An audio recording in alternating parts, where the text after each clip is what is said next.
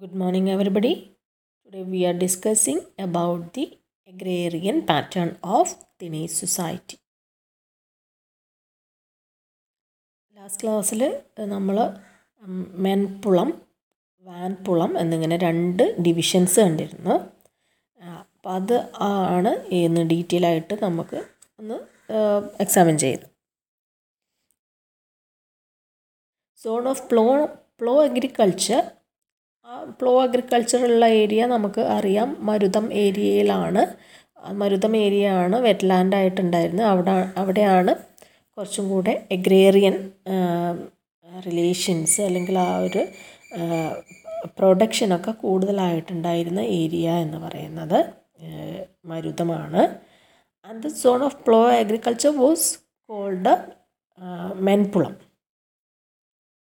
Wetland ആയിരുന്ന agricultural production comparatively കൂടുതൽ ഉള്ള ഈ ഏരിയ ആണ് മെൻപുളം എന്നുള്ള പേരിൽ നമ്മൾ വിളിക്കുന്നത്. കുറച്ചുകൂടെ ഫെർട്ടൈൽ ആയിട്ടുള്ള ലാൻഡാണ്. And the rest excluding Neithal was collectively called Vanpulam. ബാക്കി ഈ മരുതം കഴിഞ്ഞിട്ട് നെയ്തൽ ഒഴിവാക്കിയിട്ട് ഉള്ള ബാക്കി ഏരിയകളാണ് നമ്മൾ അല്ലെങ്കിൽ അങ്ങനെയുള്ള ഏരിയകൾ, അതായത് കമ്പാരിറ്റീവ്ലി അവിടെ ലെസ് പ്രൊഡക്ഷനേ ഉണ്ടാവുള്ളൂ. അപ്പോൾ അങ്ങനെയുള്ള ഏരിയ ആണ് വാൻപുളം ആയിട്ട് അറിയപ്പെടുന്നത്. അതിൽ നമ്മൾ ഈ നെയ്തൽ ഏരിയനെ എക്സ്ക്ലൂഡ് ചെയ്യുന്നു. അപ്പം മെൻപുളം എന്ന് പറയുന്നത് നമ്മൾ പരിശോധിച്ച് നോക്കുകയാണെങ്കിൽ there was advanced agriculture. Agrarian റിലേഷൻഷിപ്പിൽ ചെറിയ രീതിയിലുള്ള ഡിഫറൻസസ് ഉണ്ടാവും.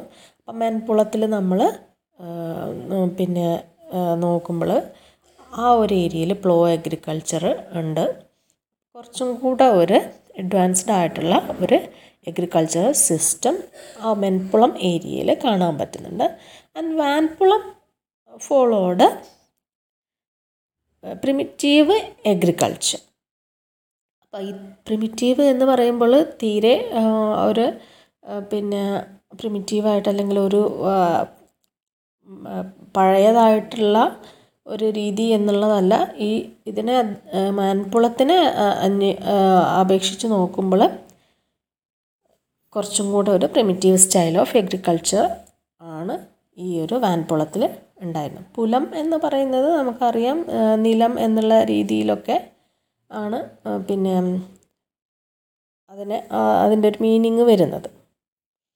And the pulam denoted the development of trans category based on human use. അപ്പോൾ നമ്മൾ ആ ഒരു നിലം എന്ന് പറയുന്നത് ആ ഒരു അഗ്രികൾച്ചറൽ ഫീൽഡ്, ആ ഒരു ഫീൽഡിന് നമ്മൾ എങ്ങനെയാണോ യൂസ് ചെയ്യുന്നത് എന്ന് ഉദ്ദേശിക്കുന്നത് ഇവിടെ അഡ്വാൻസ്ഡ് അഗ്രികൾച്ചറും ആ അഗ്രികൾച്ചറൽ പ്രൊഡക്ഷന് വേണ്ടിയിട്ട് നമ്മൾ ആ ഒരു ഫീൽഡിൽ ചെയ്യുന്ന ആക്ടിവിറ്റീസുകൾ ഒക്കെ കൂടെ അതിൻ്റെ ഒരു സം ടോട്ടലാണ് ഇവിടെ ഉദ്ദേശിക്കുന്നത്. അപ്പോൾ അതിനനുസരിച്ച് നമുക്ക് ഔട്ട്പുട്ടും കിട്ടും. അപ്പോൾ പ്രൊഡക്ഷൻ നമ്മൾ ഏത് തരത്തിലുള്ള അഗ്രികൾച്ചറലായിട്ടുള്ള ആക്ടിവിറ്റീസാണ് അവിടെ ചെയ്യുന്നത് എന്നുള്ളതും കൂടെ നോക്കുന്നുണ്ട്. ബേസിക്കലി അവിടുത്തെ ലാൻഡിൻ്റെ ഫെർട്ടിലിറ്റി അല്ലെങ്കിൽ അതിൻ്റെ ഒരു എന്താണോ അവിടുത്തെ പിന്നെ സോയിലിൻ്റെ ടെക്സ്ചർ, അങ്ങനെ ആ ഒരു ഫീച്ചേഴ്സൊക്കെ അനുസരിച്ചാണ് പിന്നെ ആ ഒരു അഗ്രികൾച്ചറൽ ആയിട്ടുള്ള ഡെവലപ്മെൻറ്റ് ഉണ്ടാവുന്നത്. മിക്കവാറും ഫെർട്ടൈൽ ഏരിയ അല്ലെങ്കിൽ ഒരു വെറ്റ്ലാൻഡ് ഏരിയയിൽ കമ്പാരിറ്റീവ്ലി എന്തായാലും പ്രൊഡക്ഷൻ കൂടുതലായിരിക്കും. അവിടെ മനുഷ്യൻ്റെ ഇടപെടലും കൂടെ ആകുമ്പോൾ നമുക്ക് അതിന് ആ ഒരു പ്രൊഡക്ഷനിൽ കുറച്ചും കൂടെ അല്ലെങ്കിൽ പിന്നെ കാര്യമായിട്ടുള്ള വ്യത്യാസങ്ങൾ വരുത്താൻ സാധിക്കുന്നുണ്ട്. And the next term Paranthalai, PARANTALI, Paranthalai, that is barren area. Barren area അങ്ങനെയുള്ളൊരു ഡിവാസ്റ്റേറ്റഡ് ലാൻഡ്, അങ്ങനെ ആ ഒരു ഏരിയ പരാന്തലൈ എന്നുള്ള പേരിലാണ് അറിയപ്പെടുന്നത്. നനാന്തലൈ എന്ന് പറയുന്ന പിന്നെ വേറൊരു ടേമാണ് NANANTALAI,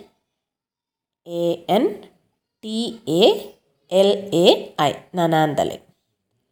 അത് പേരിൽ തന്നെ സൂചിപ്പിക്കുന്നത് വെറ്റ്ലാൻഡ് ആയിരിക്കണം, കൾട്ടിവബിൾ ആയിട്ടുള്ള ഒരു വെറ്റ്ലാൻഡ്. അപ്പോൾ ഇങ്ങനെയുള്ള ഡിവിഷൻസൊക്കെ നമ്മൾ ഈ ഒരു അഗ്രികൾച്ചറൽ ആയിട്ടുള്ള കാര്യങ്ങൾ പരിശോധിച്ച് നോക്കുമ്പോൾ കാണുന്നുണ്ട്. ഇവിടെ നമ്മളിപ്പോൾ കണ്ടിരിക്കുന്നത് പ്രധാനമായിട്ട് ഒന്ന് മെൻപുളം, വാൻപുളം, പരാന്തലൈ, നനാന്തലൈ.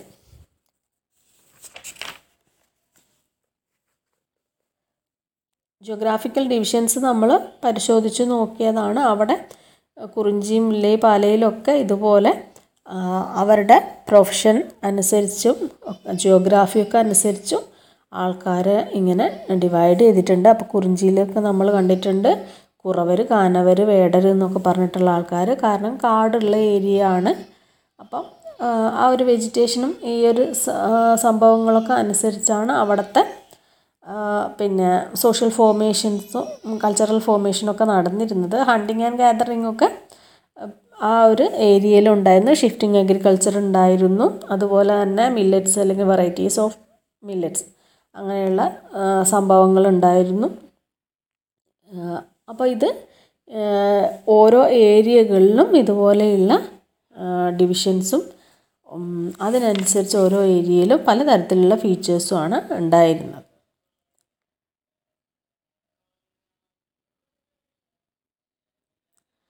Then Mullay Tract is characterized by the presence of food hills with open terraces and grazing lands. അവിടെ അത് നമ്മൾ അവിടുത്തെ ആൾക്കാരെ കണ്ടതാണ്. ഇടയരൊക്കെ ആയിട്ട് ഉള്ള ഗ്രൂപ്പുകൾ, പാസ്റ്റോറലായിട്ട് അല്ലെങ്കിൽ നൊമാഡ്സ് അങ്ങനെയുള്ള ഗ്രൂപ്പുകളാണ് ഉണ്ടായിരുന്നത്. And some poem refers to the herdsman as tillers. ഇവിടെ നമ്മൾ പിന്നെ സ്ലാഷ് ആൻഡ് ബേൺ എന്ന് പറഞ്ഞിട്ടുള്ളൊരു കൾട്ടിവേഷൻ രീതി കണ്ടിരുന്നു.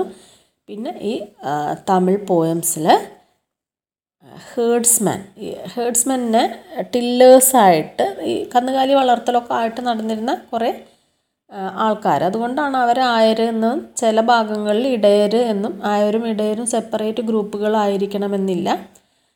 ഒരു ഏരിയയിൽ അവർ ആയർന്നും വേറൊരു ഏരിയയിലും ഇതേ പ്രൊഫഷണൽ ഗ്രൂപ്പുകാരെ തന്നെയായിരിക്കണം ഇടയർ എന്നുള്ള രീതിയിലൊക്കെ വിളിച്ചു വരുന്നത്. അപ്പം ഈ ഹേർഡ്സ്മാൻ ടില്ലേഴ്സ് ആയിട്ട് ചില പിന്നെ ആന്തോളജീസിലൊക്കെ റെഫറൻസ് കാണപ്പെടുന്നുണ്ട് എന്നാണ് പറയുന്നത്. അതായത് ഇവിടെ നമ്മളിത് പറയാൻ കാരണം എന്താണെന്ന് വെച്ചാൽ കൃത്യമായിട്ട് അവർ ഈ ഒരു ജോലി മാത്രം ചെയ്തു എന്ന് നമുക്ക് അല്ലെങ്കിൽ പിന്നെ അങ്ങനെ മാത്രമാണ് ജീവിച്ചിരുന്നതെന്ന് പറയാൻ സാധിക്കില്ല. അതുകൊണ്ട് തന്നെ അവർ ഈ പ്രൊഫഷൻസിൽ മാറ്റങ്ങൾ ഉണ്ടായിരിക്കാം. ജനറൽ ക്യാരക്ടറാണ് നമ്മൾ ഇപ്പോൾ ഇവിടെ ഡിസ്കസ് ചെയ്തിരുന്നത്. ഓരോ ഗ്രൂപ്പിന് ഓരോ ജോലികൾ. അത് എല്ലാ കാലത്തും അങ്ങനെ ആയിരിക്കണമെന്നില്ല. ചിലപ്പോൾ അതിന് മാറ്റങ്ങൾ സംഭവിച്ചിരിക്കാം.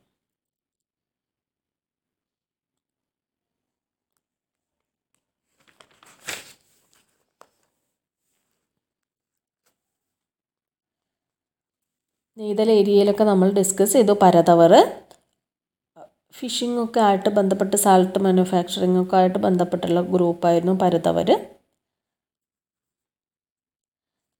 ഇനി നമ്മൾ ഈ പരതവരിൽ നെയ്തൽ ഏരിയയിലുള്ള കാര്യങ്ങളാണ് ഡിസ്കസ് ചെയ്തത്. നാച്ചുറലായിട്ടുള്ള വാട്ടർ റിസോഴ്സസ് ഉണ്ടായിരുന്നു ആ ഒരു നെയ്തൽ ഏരിയയിൽ. ഈ ഒരു പരതവർ അല്ലെങ്കിൽ ഫിഷിങ്ങും ഒക്കെ ആയിട്ട് ബന്ധപ്പെട്ടിട്ട് ഉള്ള കുറേ ആൾക്കാരാണ് ഇവിടെ ഈ ഒരു സറൗണ്ടിങ്സിൽ ഉണ്ടായിരുന്നത്. ഈ ഫിഷിങ്ങൊക്കെ ആയിട്ട് ബന്ധപ്പെട്ടുള്ളത് കൊണ്ടായിരിക്കണം ഈ ഒരു ഏരിയയിൽ ബോട്ടുകൾ, ചെറിയ രീതിയിലുള്ള ബോട്ടുകളൊക്കെ ഉപയോഗിച്ചുകൊണ്ട് ഇവർ ഫിഷിങ്ങൊക്കെ നടത്തിയിരിക്കണം. അപ്പോൾ ആ പരതവർ എന്ന് പറയുന്ന group and ever engaged in gathering conch shells, ഒരു സ്പൈറൽ ഡിസൈനൊക്കെ ആയിട്ടുള്ള ഷെല്ലുകളാണ്. ഈ ഷെല്ലുകൾ കൊണ്ട് അവർ വളകളും അതുപോലുള്ള ഓർണമെൻറ്റ്സൊക്കെ ഉണ്ടാക്കിയിരുന്നു. അപ്പോൾ അവരുടെ ആ ഒരു ജിയോഗ്രഫിയും ഈ റോ മെറ്റീരിയലിൻ്റെ അവൈലബിലിറ്റിയും ഒക്കെ അനുസരിച്ചുള്ള ഒരു ജോലിയാണ് അവർ തിരഞ്ഞെടുത്തിരുന്നത്.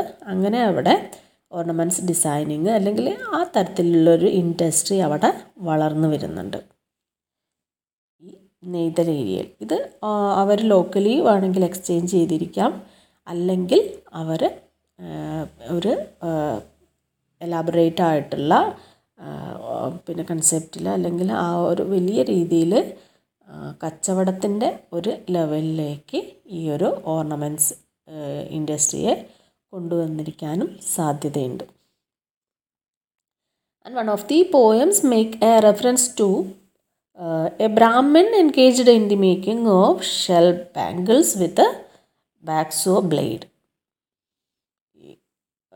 പിന്നെ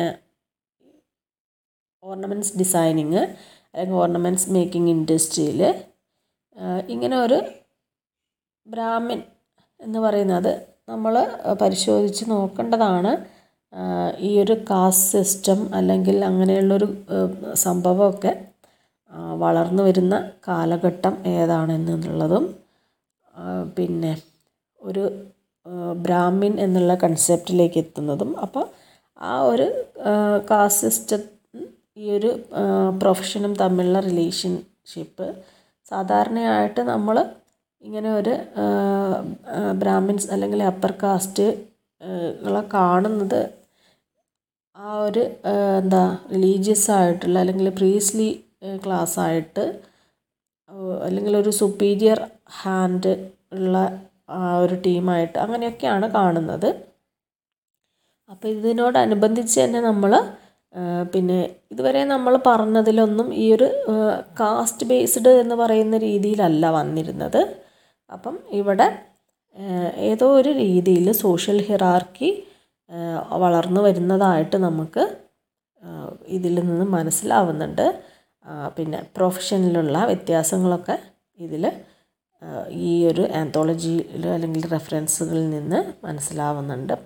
അതുപോലെ തന്നെ ഈ കൊഞ്ചുഷെൽ പോലെ പേൾ ഡൈവിംഗ് ഒക്കെ ഈ ഒരു കാലഘട്ടത്തിലുണ്ടായിരുന്നു. പേൾ കൊണ്ട് ഇവർ ആഭരണങ്ങളൊക്കെ ഉണ്ടാക്കിയിരുന്നു.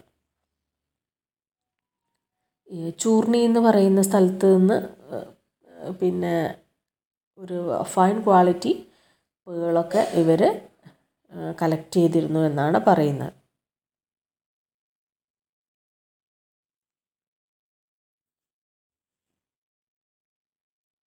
And Paradhavar had the near monopoly of the fishing activity.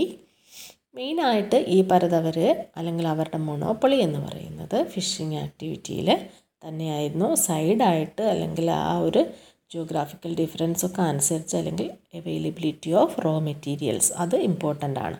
അതനുസരിച്ച് മറ്റുള്ള ഒരു പ്രൊഫഷനും വളർന്ന് അല്ലെങ്കിൽ ഇൻഡസ്ട്രിയും വളർന്നു വരുന്നുണ്ട്. ഈ പരതവരുടെ കോമൺ ആയിട്ട് അല്ലെങ്കിൽ ജനറലായിട്ട് പറയുമ്പോൾ അവരുടെ പ്രൊഫഷൻ എന്ന് പറയുന്നത് ഫിഷിംഗ് എന്ന് പറയുന്നതാണ്.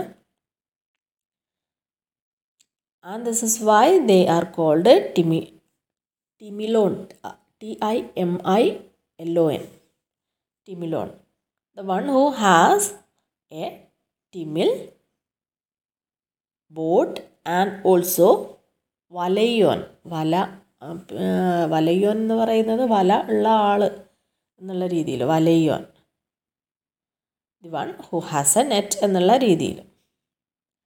അപ്പോൾ ടിമിലോൺ എന്നോ വലയോൻ എന്നോ അതായത് ഈ അവരുടെ പ്രൊഫഷൻ അനുസരിച്ച് അവർക്ക് പിന്നെ അവരുടെ പ്രോപ്പർട്ടിയാണ് ഈ ബോട്ട് അല്ലെങ്കിൽ വല.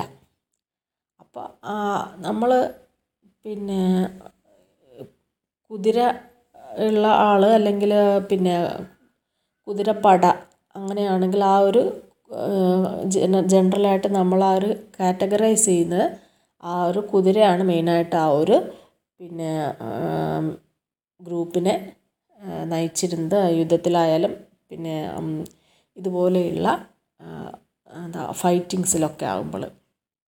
ഈ ഒരു കാലഘട്ടത്തിൽ പിന്നെ കുതിരേൻ്റെ ഒരു പ്രസൻസ് എന്നുള്ളതല്ല, ആ ഒരു പിന്നെ